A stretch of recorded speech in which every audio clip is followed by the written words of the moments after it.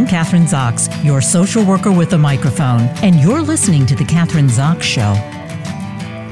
Joining me this morning is psychologist Carl Pickhardt, Ph.D., author of Who Stole My Child? Parenting Through the 4 Stages of Adolescence. For most parents, the onset of puberty brings an unexpected, even unwelcome change in their child's behavior, which can cause bewilderment, confusion, and sadness. Well-known counselor, author, and educator Carl Pickhardt, Ph.D., draws on decades of work to help parents navigate the changes adolescence will bring about in their relationships with their children. He covers topics ranging from friendships and dating to substance use and abuse, social cruelty, and technology. He's the author of 15 parenting books and was a lead feature story in the Wall Street Journal, The Only Child, A Dose of Sibling Rivalry. He has been featured on ABC, NBC, CNN, and NPR. Welcome to the show. Nice to have you here, Doctor. Hey, good to be with you, Kathryn.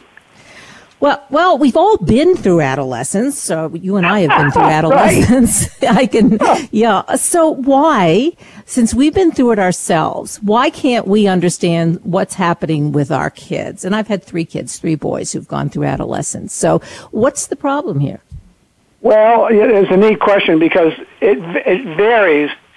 Some people have really good recall about their adolescence, and some parents apparently seem to have almost none. In general, I think it's really helpful if you have recall, because you can then share out of that your experience with your teenager, and in doing that, you kind of get on the same page with them. You say, I didn't do exactly the same things you did, but I had my own ups and downs and changes, and this what you've just done just reminded me of what I did around your age, and it gives you a base of connecting when you have recall, which I think is good. But I think most parents probably, they either deny or they just shelve that experience and go forward, gets encapsulated in what it's like to be an adult, and then all of a sudden are surprised by the changes that unfold in their teenager. And one of the other things, perhaps, is if you've done a lot of stuff as a teenager, you're afraid your own kid is going to do it, so you're trying to prevent them from falling into some of the behavior that you did that you wouldn't want them to do. And I think that's true. People, to some degree, parents look back and they say, I would wish that my adolescent didn't make some of the decisions I did. Actually, that's pretty good information. I mean, that in fact is information that you can share with your kid. I mean, you can say, just so you know, I made some choices coming up that I don't think, looking back on, I would choose to do again, and this reminds me of a couple of them, and I'll just share them with you in the hopes that maybe you can learn from my hard experience and not have to repeat it yourself. I think the difficulty is as a parent, and probably as an adolescent, but as a parent, it's really all of a sudden you've had this kid who's 9, 10, 11 years old, and they look up to you, and whatever you say, they take seriously. And then with all those hormonal changes, all of a sudden you've got this kid, and obviously that's what you talk about in the book, who can see you as a monster. And sometimes it's all an overnight kind of thing that happens, or you don't see it happening because it happens gradually as those hormones kick in, the testosterone and estrogen. Well, yeah, I think actually a lot of times, certainly adolescence can coincide with the onset of puberty, that is the beginning of sexual maturity. But actually, from what I've seen, adolescence often starts before that. So that while adolescent change can start, for example, beginning in the upper elementary grades, puberty a lot of times doesn't hit until the middle school years. But adolescence, it's exactly what you say. Adolescence begins with loss. And it's one loss for the parent, but it's also 2 losses for the kid, because the loss for parent is that they're never going to have their adoring and adorable little child again. And that is that's a memory to treasure and a loss to mourn, and then you move on to the next wonderful set of years, which are the growing up years. For the young person, what happens is they've got 2 losses. Number one is they have to, growing up is giving up, so they're going to have to give up a lot of childish things that they love. activities and relationships and interests, and they have to let that go, and that's painful. And then all of a sudden, they find that their parents are changing, and they're losing their wonderful and idealized parents, because now these people, who were so beloved before, are now getting in the way. They're making demands on you, and they're setting limits on your freedom, and all of a sudden they're not as great as you thought they were. So, this fall from grace is not only hard for the parents, it's also hard for the young person.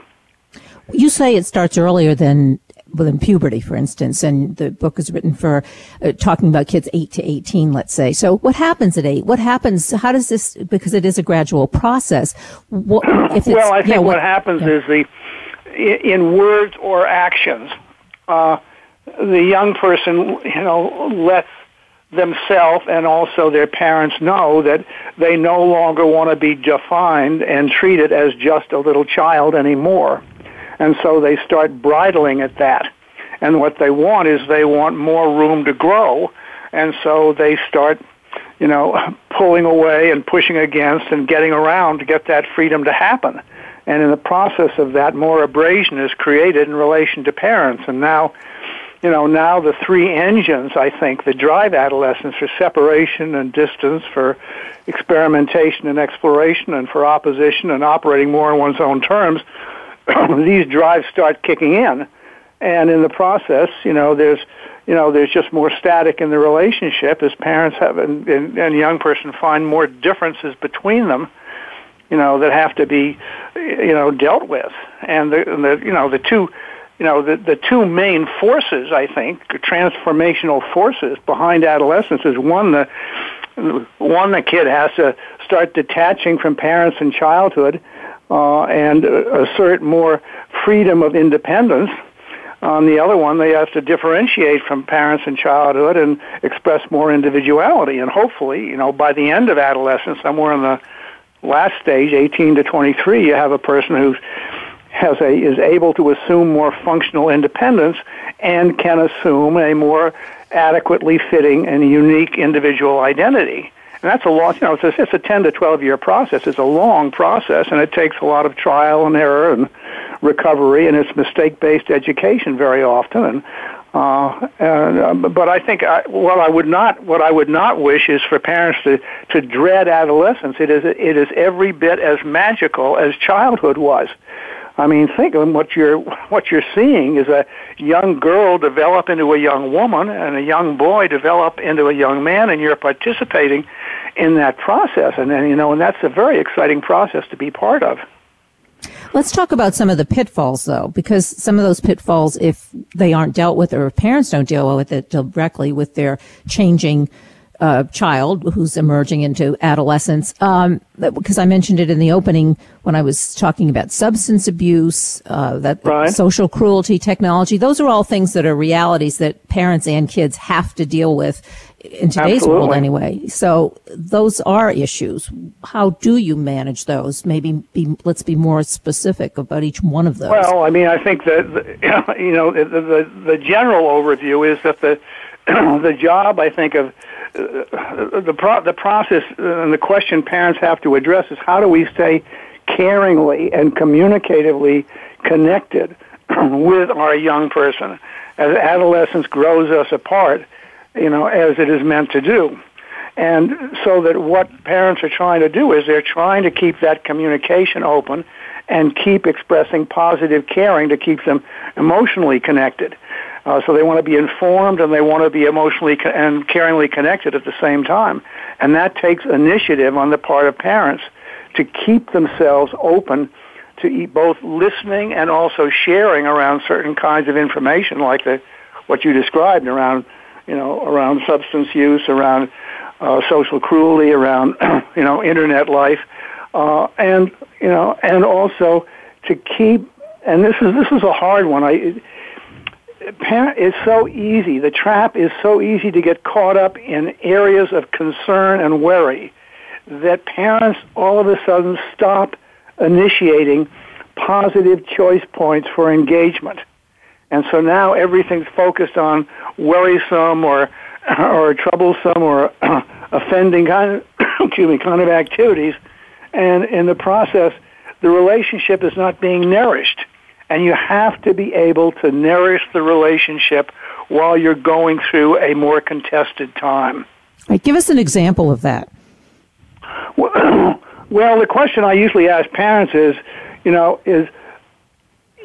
are there any things that describe to me some of the ways that you have fun with your teenager?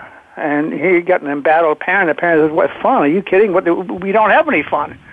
Well, describe some ways that you used to have fun, or that you would like to have fun, or that might be fun together with your teenager.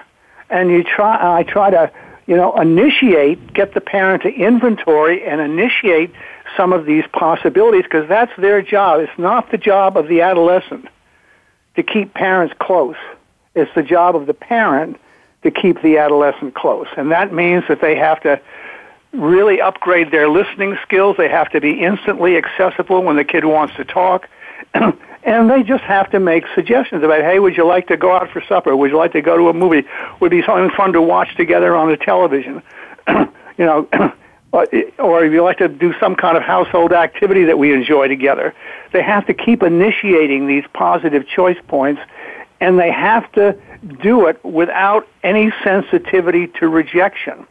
Because a lot of times the young person is going to say, no, I don't feel like doing that. Don't take that as rejection. You take that just as, sometime you're going to catch the kids and sometime you're not, but you have to keep that initiative going.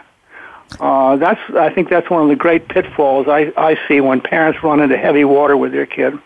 Yeah, I think that's a good example. And I'm thinking in my own case, I remember one of the positives when they finally got a little older, I could take them to films that I like to see, and I didn't have to sit through another Disney movie, which they're great, but they're great for kids, but I never really enjoyed them. And that was always a big thing. And of course, now I have 3 kids who are all involved in film, but, yeah, I mean, I think that's a perfect example. That's beautiful. Yeah, absolutely. Yeah. Absolutely. Yeah. And I remember I think my mom's way, which was a neat way, was she'd find a way to take me someplace. And it could be out for a meal or to a movie or just go out to see something interesting, but something to essentially break set. And that's what you're trying to do. You're trying to break set so you open up at least a momentary possibility that reminds you that you were really caringly connected to this person. Yeah, and you're sharing that special kind of experience. I think that one thing that you just said, I think doing something, maybe whoever it is, you might have a mother and a father, a mother and a mother, a father and a father, who's ever taking care of you. It's nice also to establish an individual relationship with your kid, not just necessarily both parents or caregivers or whoever it is. And you can do that when they get older. And maybe you enjoy something with your kid that maybe your partner doesn't. Absolutely. I mean, yeah. I had ways to be with my mom and ways to be with my dad that were quite different, but they were very, I was, coming up as an adolescent boy, I think less than my older sister, I was less inclined to use talking to be together with my parents. But, that's just one way to be together. Another way is companionship, doing things. And there were things that I could do with each of my parents that kept us close, while this growth was going on. What would you say when you do see your child perhaps getting involved with a group of kids that you can see it's not going to be it's not going to turn out well. Nothing good can come of it. How do you handle that? Well, I think what you don't do is you don't criticize the friends. Criticize the friends and you criticize the kid, and then all of a sudden you encourage them into that relationship, in more powerful ways. So I think what you do is you try to, number one, if you possibly can, to get to know these friends, because it's easier to be more comfortable with people you know than people who are strangers. And then if you have concerns about anything that these friends are doing that you don't want your kid to be involved in, that's what you talk about. You say, I really respect your right to choose your own friends. I do have certain kinds of concerns about some of the things they do that I would wish you not to participate in. And if that is hard for you to resist, then maybe what, we need to do is to have, a lot of your outside contact, have them come over here and you can be together that way, as opposed to just taking off with them on, on various kinds of adventures. But you try to, parents, I think if I was going to give advice to parents, I think I would be, don't be afraid, be interested, and don't get alarmed, get informed. And it's easy for parents to get afraid and to get alarmed. And in those states, they don't make good decisions. They come down in negative ways that only make a hard situation worse. Yeah, I think one of the fears of parents is that, well, if I'm too harsh and maybe they're not really doing anything wrong, they're going to back away from me. I don't have the same control over them, let's say emotionally, or I don't feel that I do. And parents do, I think, back away, and they don't. They become afraid. They're afraid of their own kids because they're afraid that they're going to, disrupt their relationship. Adolescence, that's a good phrase. Adolescence definitely disrupts the childhood relationship. But that's all right. Parenting an adolescent is not a popularity contest. You have to take stands for the kid's best interest sometimes to get them what they want, and they do not say thanks a lot for, not letting me go. But the responsibility of parents is to keep that structure, that family structure of responsible rules and expectations in place, so his kid has, a system within, they can knock around in. If parents back off from that and they throw up their hands and they give up, then all of a sudden, this kid is going to learn different kinds of expectations and different kinds of rules from other folks, like friends, that are going to be a lot less reliable. So that, just because you have become more frequently unpopular in your kid's eyes is no reason not to take the stands and share the information that you think the kid has to know and has to live with. And you're not, that's part of your statement to your kid is around these differences that I will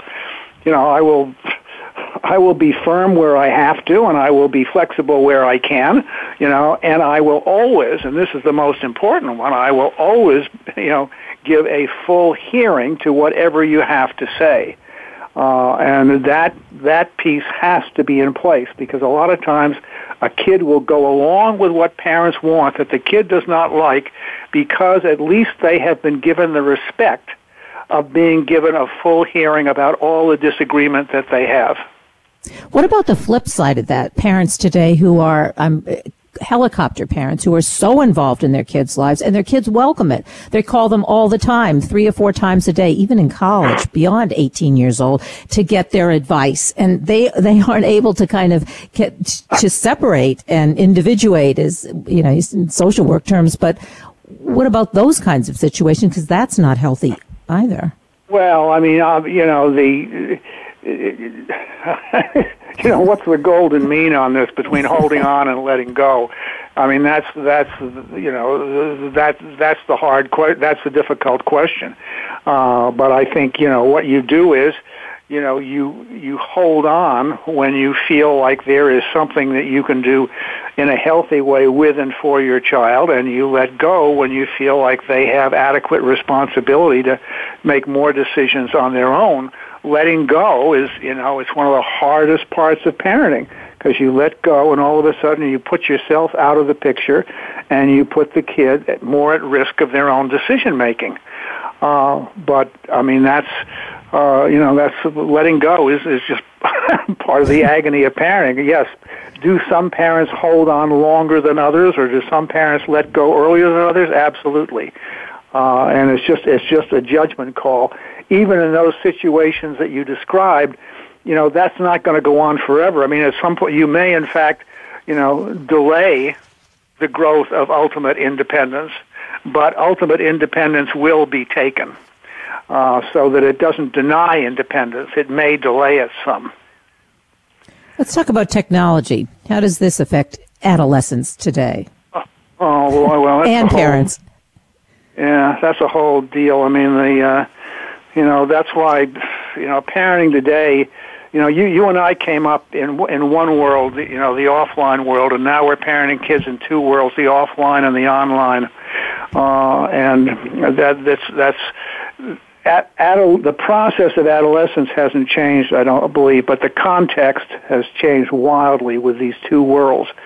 And so what parents, I think, are striving to do, I mean, the objectives I think parents have to have is, number one, they want their kid to be competent in this technological world because it's going to be part of their educational and occupational and social future. But they also want the kid to be safe, and so they have to help the kid understand where the risks are. And they also want the kid to be balanced, so that they want the kid not to sacrifice significant areas of offline growth to online escape. That's not going to work. So it's some very, very complicated judgment calls to make. I think in general, if you think of it as it's instead of just saying to your kid and sharing of yourself, how was your day? This was how my day was. You're doing it kind of in two ways. This was my online day, my offline day was like, and this is what my online day was like. And you've got to be able to share out of both of those arenas of activity and normalize that. Because it's like anything else, any kind of risk area that starts emerging in your kid's life, it has to be talkable. And what that means is that every family and every parent or parents have to have each day some screen-free time to communicate with their kid. And that has to be sacred, and that has to be established. Screen-free time, and then you see parents sitting at the dinner table or any meal, everybody's on their cell phone. Absolutely, a lot of times parents, they lament all the time where the kid is glued to their smartphone, but they're doing the same thing, exactly. And we have a generation also of the parents now are in their 40s, so they grew up online as well. So, well, that's right. The good thing is, the positive side is that the parents these parents that have been online for a long time have a lot of good online experience about how to navigate and how to take care of yourself and what you can do productively for yourself, and that's all good shareable stuff. So that, what we're talking about is that we're talking about a technological evolutionary change, that's altering the landscape, of family life and parent-child and parent-adolescent relationships. And now all of a sudden, there's more ways to be separate on the one hand because, the Internet offers, it's the greatest circus of human entertainment ever invented. And so on the one hand, you need to be able to talk about, the escape activities, the entertainment activities. By the same token, you have to talk about the importance of basic engagement skills that need to be developed that cannot be, for which online activity, has no escape. Do you have an example, worst case? I mean, you're an educator and a therapist, so therapist in the context of that, like worst case scenario, maybe example of a case that you've had, parent, child, adolescence, involving what we've just been talking about and how you resolved it. Well, the one that I see very often is what happens with, for example, you send this kid off to college, and now all of a sudden they're in a strange place, and they don't know anybody, and all their close relationships in high school have fallen away, and they feel lonely and they're scared, and it is very easy for these kids at this point to sacrifice offline engagement with academic activities to online escape from these demands. And when they do that, all of a sudden, they start, disengaging from the responsibilities that they have to learn. And I think it's not the only factor, but it's, there's a fairly high, attrition rate first year of college. I don't know what sometimes the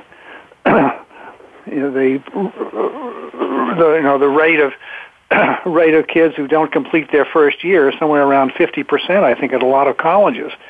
One of the reasons is that they lack the self-discipline to maintain offline engagement in the face of the temptation of online escape, which they now do because they're feeling so insecure and they're feeling so, emotionally, vulnerable. And I think that's, sometimes, when kids boomerang home at this point because they've managed to lose their footing, one of the ways they have to find their footing is to start building up their offline capacities, and the major offline capacity that they have to build up is their capacity for self-discipline, to complete what they start, to concentrate on the task at hand, to meet commitments, to maintain consistency, to, be able to, cooperate with others to get stuff done.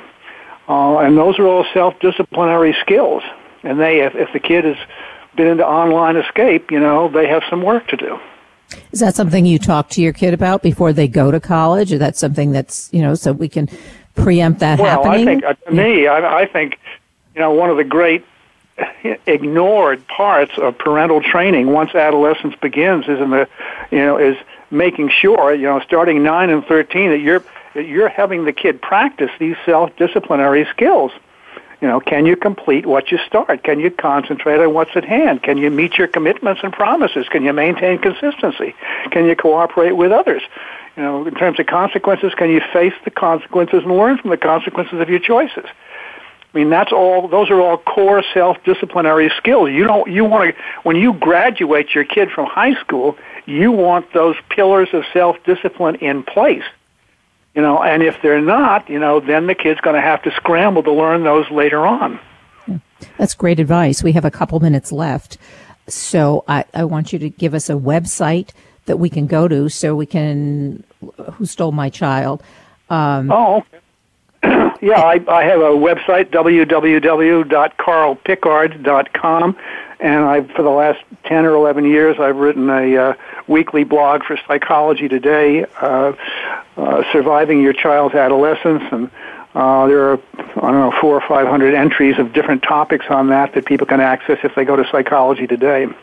Great. Thanks so much for being on the show today. Lots of good information, and I'm going to Who Stole My Child is the title of the book that psychologist Carl Pickhardt wrote, Who Stole My Child? Parenting Through the 4 Stages of Adolescence.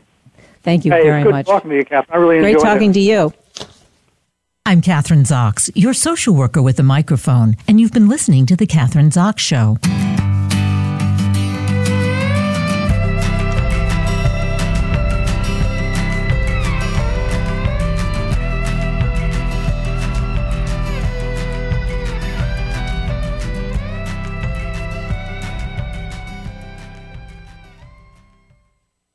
Are you or someone you know interested in attending college?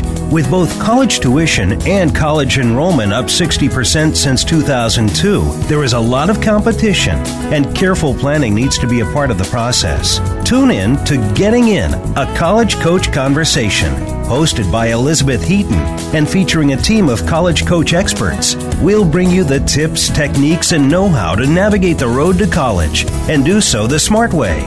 Listen live every Thursday at 4 p.m. Eastern Time, 1 p.m. Pacific Time on the Voice America Variety Channel.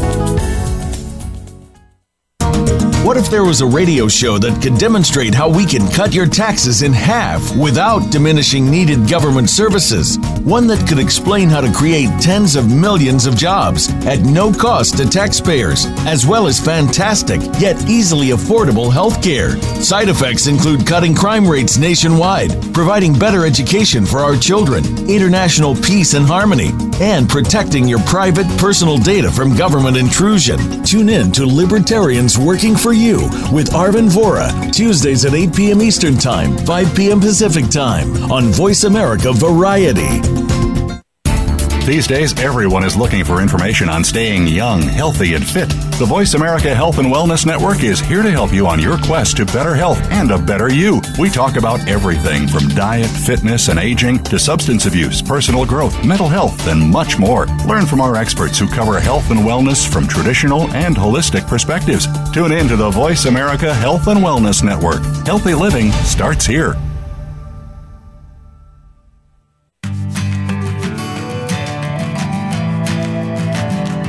I'm Kathryn Zox, your social worker with a microphone, and you're listening to The Kathryn Zox Show. Joining me this morning is attorney and mindfulness expert Julie Potiker, JD. Her book is Life Falls Apart, but You Don't Have to. Mindful Methods for Staying Calm in the Midst of Chaos. Mindfulness expert Julie Potiker is sharing an easy way anyone can incorporate more joy into their daily lives. Life is full of emotional chaos, says Julie, but bringing it back to focused activities that give joy to your soul can mean the difference between making it or breaking it day to day, year to year. She began her serious study and investigation of mindfulness after graduating from the mindfulness-based stress reduction program at the University of California, San Diego. Her life experiences inspired her to study mindfulness with Rick Hansen, becoming a graduate of his positive neuroplasticity training professional course. She also completed Brene Brown's Living Brave seminar and is founder and chair of the Balanced Mind Meditation Center. And you can go to www.mindfulmethodsforlife.com. Welcome to the show, Julie. Nice to have you here. So great to be here. You first, as I understand it, came to learn about mindfulness from a physician who recommended it to you after you came in to his office or her office sharing severe stress symptoms. So what happened? Right. So I just caught the tail end of your prior interview with the guy who was the expert talking about his kids' adolescence, or talking about all children's adolescence and what you should do and what you shouldn't do. I wish I would have heard from him then, because it was my kids' adolescence that definitely threw me off a cliff. And I was experiencing such stress that the wrong words were coming out of my mouth. So I thought I was having a brain experience, maybe a brain tumor. And so I went to a neurologist, and it was the neurologist, after clearing me of any medical symptoms, said to me, you actually have too much going on in your brain with your 3 teenagers with ADHD and your community work and your aging parents and the whole constellation of what was going on. You actually need to calm your brain down, to slow your brain down. And he recommended mindfulness-based stress reduction. So that's how I got started on the whole thing. And then being the nerd that I am, I kind of went deep once I realized, oh, this is really a thing. You were an attorney, or you still are an attorney. So were you also practicing law and taking care of your aging parents and your adolescent kids with all of their issues all at the same time? No, I was not. I retired from practicing law and became a full-time mom when my kids were little, and we moved to California. But I was taking on huge board responsibilities because it was the inner critic work that I hadn't yet done that said, you know, you're not really. Oh, I've never even admitted this to anybody. So good morning to you. It's really early here for me, but yes. I'm just going to say this out loud on your show. Okay. I didn't feel like I could really respect myself unless I was running nonprofits or, you know, president of the board of this or that, because I had been an attorney and I dropped all that because I had the privilege of being a full-time mother. But being a full-time mother, to me, inside myself, there was a voice, obviously, that didn't say that was enough. So your that said feelings, that was not enough. Yeah, your feelings of self-esteem were tied up into how productive, not as a mother, but as a lawyer, as you exactly. say, being ahead of all. I think that's a fairly common thing for women who are particularly professional women and women who have been in business or have been running organizations, and they're supposed to feel that they're supposed to get all those kinds of grats in the same way, but taking care of their kids, and it doesn't necessarily work that way. Yeah. Right. And taking care of your kids is a pretty thankless job, you know? Yeah. Yes. You have to be, it's much more difficult, I think, than being a professional or being in the working world. I think it's much more difficult. Right.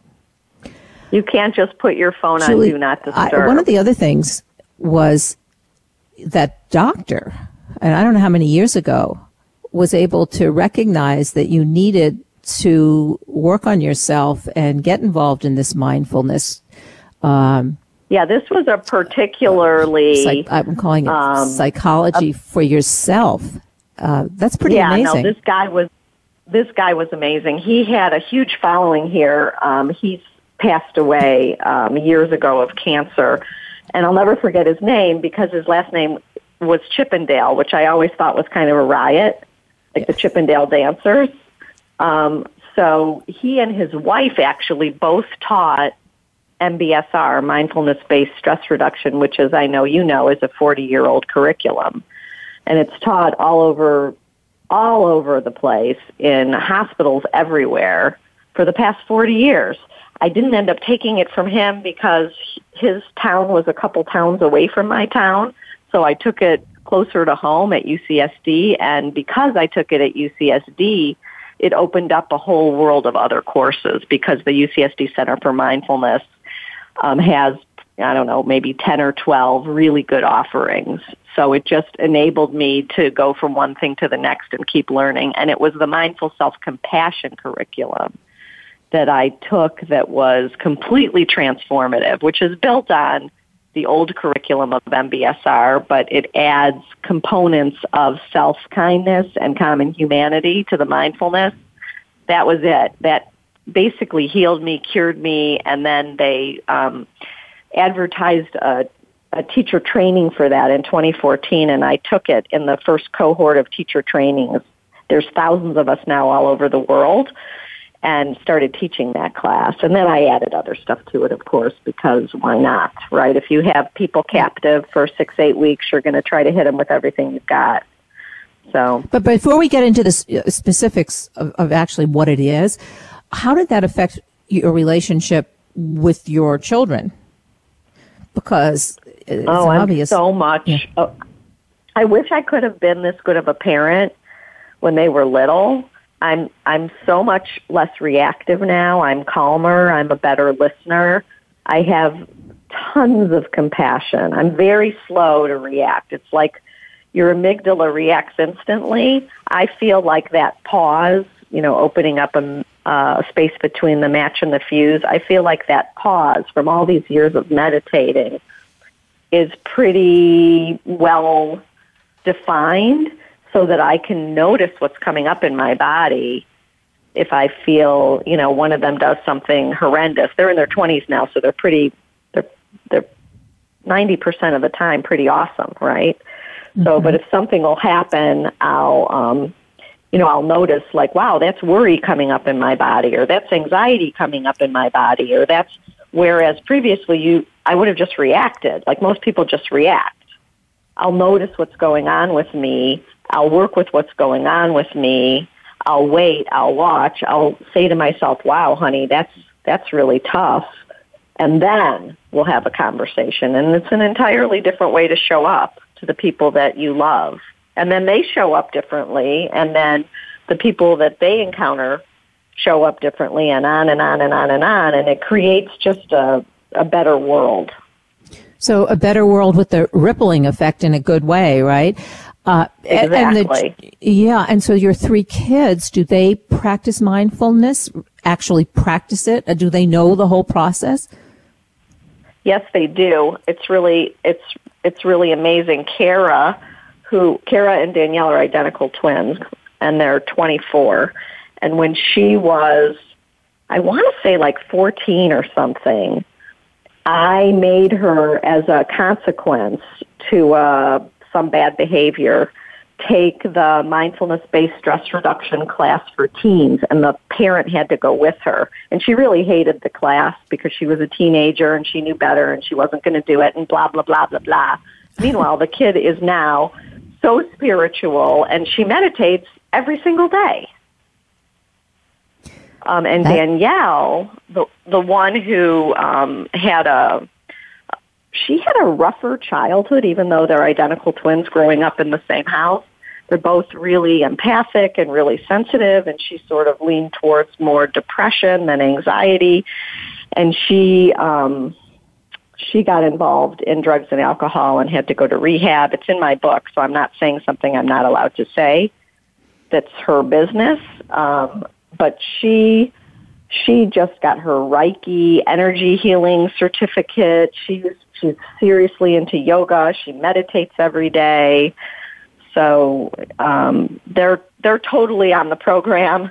They came to it their own way, but they completely appreciate it, and we speak the same language, which is super nice. And my son, who I never thought would get into it, and my husband got into it through gadgets, because they're like gadget guys, and they use the Muse headband to meditate, and they both meditate.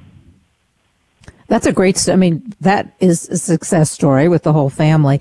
And many people, it is amazing. And many people always, I think one of the excuses for not meditating is, I don't have time to do it. I would like to do it. I need it. My family needs it, but I really don't have time. What do you say to that? I call BS on that.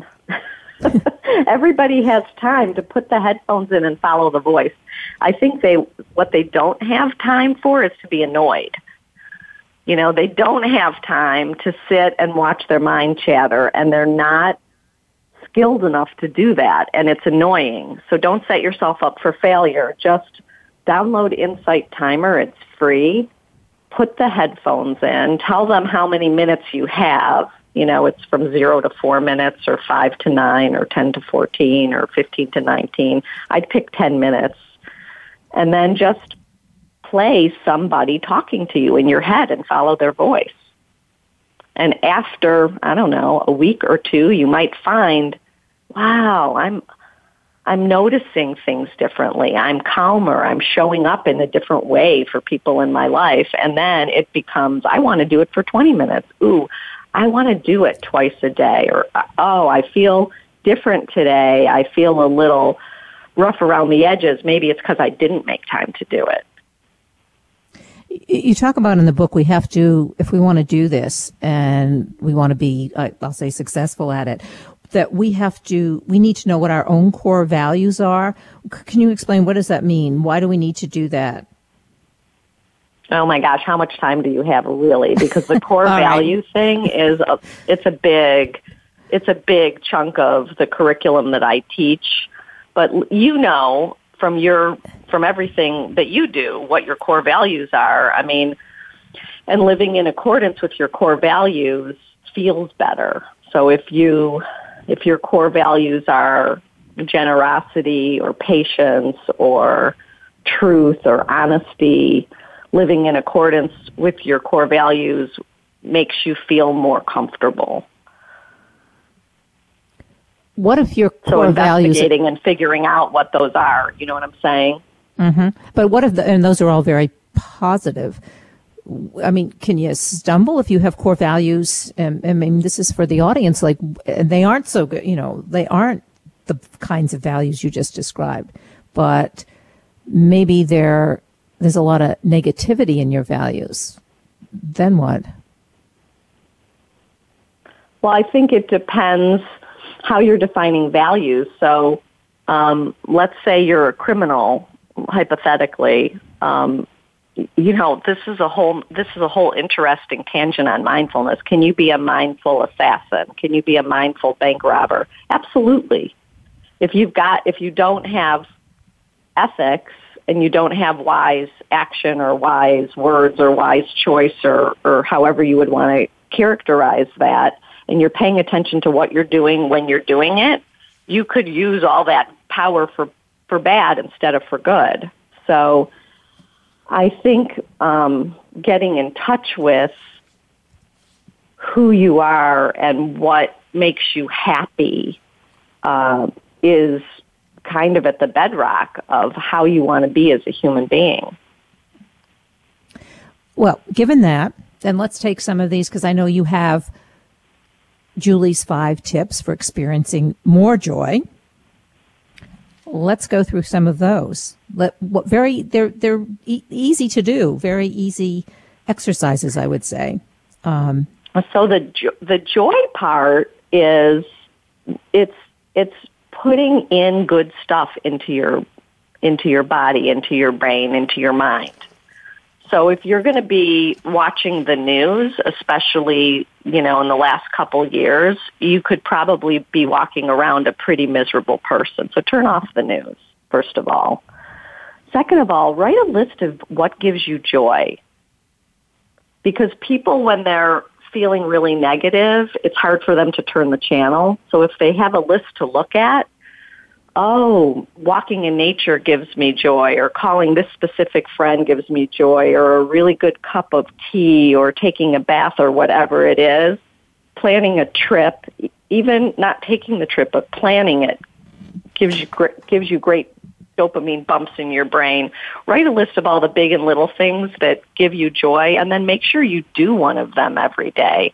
And then the real brain health comes in from when you're feeling a positive mental state because you're doing something that gives you joy, really let it sink in. Savor it.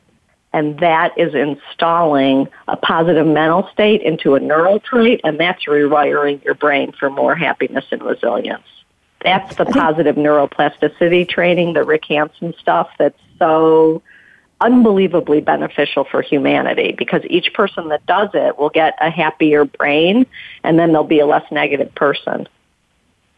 And that really works, right? I mean, I've had several people on my show, scientists as well, who, studying this neuroplasticity of the brain, and I guess they can actually see it now. You can see it in a I don't know whether it's a CAT scan or whatever it is. You can see. It's the fMRI. Yeah, you can see it. You can see it, and and I did it with my own brain, because we have a negativity bias, and we're wired as primates to worry and to ruminate, right? So that's what's kept us alive. But we don't have to worry about and ruminate about the things in today's world that we had to when we were being chased by saber-toothed tigers or whatever. But our minds still are built that way. So when your mind's wandering, it can be a pretty unhappy place. So if you want it to be a happier place, you need to be wiring and firing new neural pathways that are happy, joyous things. And how to do that is noticing when you're having a positive mental state and really, that's a beautiful sunset. What's for dinner? No. That's a beautiful sunset. Oh, wow. And just noticing for a few breaths how it makes you feel in your body. Boom, you've done it. You've made a new bridge. And the more you do that, and the more often all day long, in and out that you do that, the happier your default mode network's going to be. And then you just show up as a better person to all the other people who are mirroring your neurons, and the whole humanity gets raised up. Staying in the moment. I think the whole distraction is a huge thing today. It's so difficult. I mean, as you say, we have to do it and practice it because there are just so many distractions. I mean, I do that myself. I am thinking of 10 different things at once, and I'm not focusing on what's happening. This is this is what not to do, and trying to do something at the same time. And obviously, that's not a good thing. It's not a good thing for your body, for your mind, or for the person you're interacting with either. So staying in the moment. Do you think that last night I actually put toner on the little cotton pad, the stuff that you're supposed to put on your face? I actually was so distracted that I was taking my eye makeup remover off with toner that's not supposed to be anywhere near your eyes. Right. That's a good example. So the mindfulness teacher falls into this too. I was talking to my husband in the bathroom, and I was like, oh my God, I can't believe I just did that. And I was flushing my eyes with water, and I was like, wow, I need to slow down. Yeah. So it's a practice. You don't get it right, and then it sticks. You have to keep going back and reminding yourself. Yeah. Practice, and then it becomes much more spontaneous, right? I mean, you just do it in a spontaneous way so that you're not putting nail polish remover in your eyes, which is not a good thing. Exactly. Yeah. No. And I've done similar things that I wouldn't want to talk about just because I was distracted. Exactly. It's like when you're driving and you park and you go into the grocery store and you come out and you have no idea where your car is. Yes. Well, that is, I have the wrong kind of car because I have a silver like SUV, and it seems to me so does everybody else. But it's a pretty so that's I blame it on somebody else, not myself, right? But yeah. So I have ways to try and, not do that, looking and seeing, what part of the grocery store, what does it say, on the grocery store. Exactly. Yeah. Those kinds of things. Exactly, but you have to pay attention, right? Yes. You have to pay attention to do that. You have to say, now I'm in the parking lot. I want to remember where I put my car. So I'm going to look and see if I'm opposite from the V of Vons, because that's our local store right here in La Jolla, California. If you were thinking about the conversation that you just had with your kid that upset you, you wouldn't have the wherewithal to do that. You would have been ruminating. Or if you were worried about the next thing that was coming up, you wouldn't have had the wherewithal to do that. So you have to be mindful in the moment to know where you parked your car.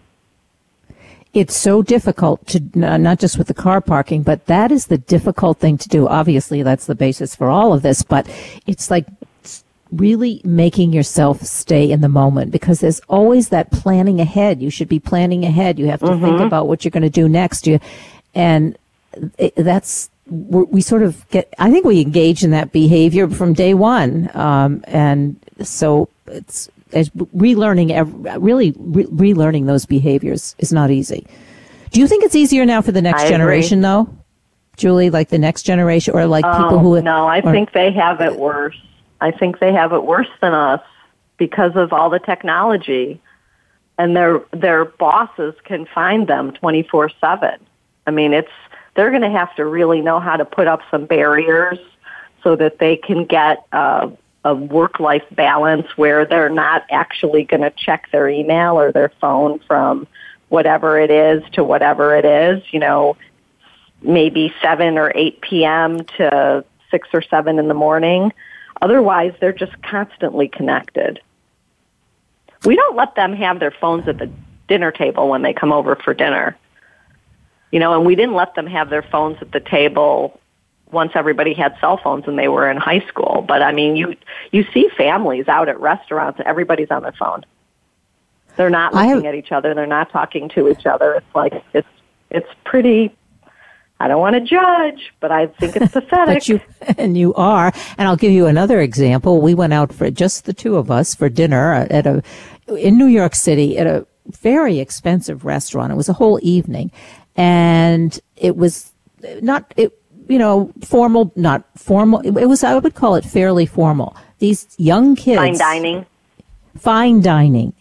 Young kids in their 20s came in, sat there, and I'm not going to tell you how much it cost, but they sat there and ordered, had this meal, and every single one of them, probably for 90% of the evening, were on their cell phones. No, I mean, it was, yeah. And knowing that generation, they were probably taking pictures of their food and putting it on Instagram. You're absolutely right. The table beside us, that's exactly what he was doing. Mm-hmm. So how much are you enjoying the food if you're taking pictures of it? And not so much. Yeah. Not so much. Not staying in the moment. Do we cover the crazy world? It is a crazy world, but it's also exciting, though. I mean, and this whole thing about I love it in terms of getting information and anything. I mean, I'm one of those who, if I'm in a conversation and we can't remember something, I'll say, "Oh, okay, let's just Google it and find out the answer." And I don't know how good that is either. I don't know. I find I do that with my sister a lot. It's really weird. It happens with some people more than other people. Like, we'll be hanging out with my dad and somebody will have a question about something and she'll say, "Let's Google it." But I do a lot of sailing, and when I'm on the boat, we're pretty disconnected, and it's wonderful. We only have a couple minutes left, barely. I want to make sure that everybody knows how they can connect with you. Talk about connecting quickly. We're talking to Julie Potiker, and her book is Life Falls Apart, But You Don't Have to. Mindful Methods for Staying Calm in the Midst of Chaos. Website we can go to get more information about you and about the book. It's www.mindfulmethodsforlife.com. And it's also Mindful Methods for Life on Facebook, which is a super happy place. If you want positive content coming your way, you'll never find anything to bum your bliss out on that Facebook business page. But also on the website, if you go to the Reading and Resource tab, it's like going into a fabulous library. It's all my teachers' books, their websites, their newsletters. It's just a really great place to noodle around and learn. Great. Thanks so much for being on the show today. I really enjoyed the conversation. Me too. Thank you. Thanks. Bye. I'm Kathryn Zox, your social worker with a microphone, and you've been listening to The Kathryn Zox Show.